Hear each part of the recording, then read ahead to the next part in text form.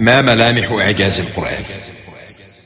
إن الجبال الشاهقات على المدى تخشعن عند تلاوة القرآن، فاحفظ كتاب الله تحفظ دائما، ما أسعد الحفاظ في الأزمان. إن الجبال الشاهقات على المدى تخشعن عند تلاوة القرآن، فاحفظ كتاب الله تحفظ دائما، ما أسعد الحفاظ في الأزمان.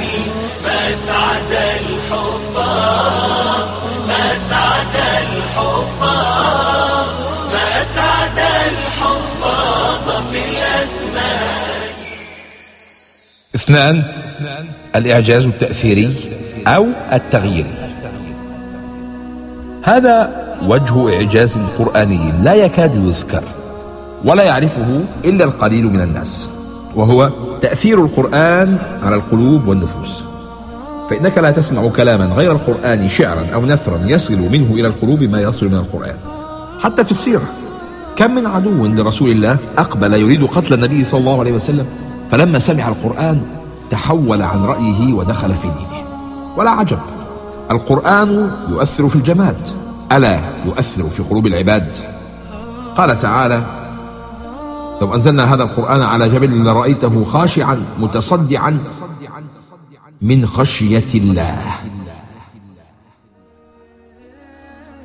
قال ابن جرير: لو أنزلنا هذا القرآن على جبل وهو حجر لرأيته يا محمد خاشعا، يقول متذللا متصدعا من خشية الله على قسوته، حذرا من أن لا يؤدي حق الله المفترض عليه في تعظيم القرآن. وقد أنزل على ابن آدم وهو بحقه مستخف، وعنه عما فيه من العبر والذكر معرض، كأن لم يسمعها، كأن في أذنيه وقرأ. أخي، قراءتك لكتاب قد تغير حياتك، فكيف بقراءتك لكتاب الله؟ لقد أثر هذا القرآن تأثيرا بالغا في قلوب قادة الكافرين وعتاة المجرمين، لولا أنهم كانوا من المعاندين.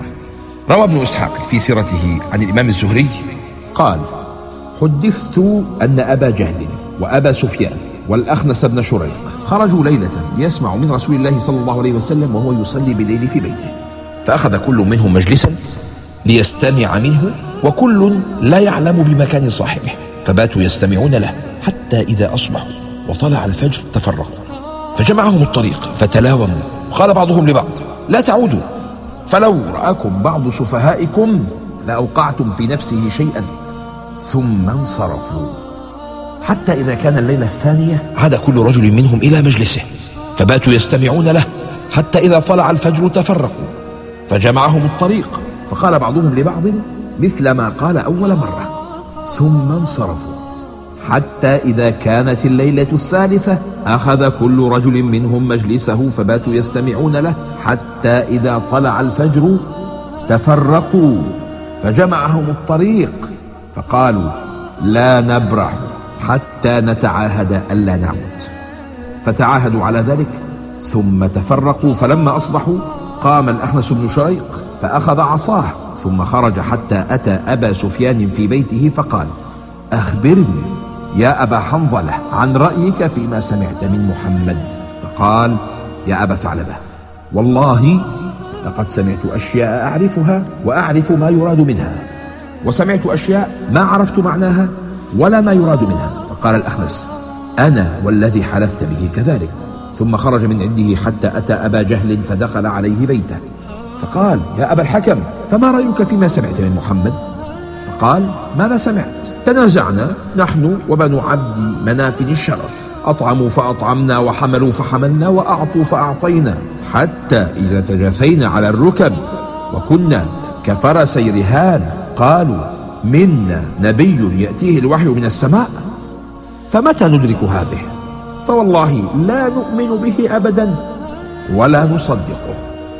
وهذا يدل على تلذذ العرب لسماع القرآن استجابة لفطرتهم، وعلى أثر العصبية الجاهلية في عدم الإيمان بالنبي صلى الله عليه وسلم.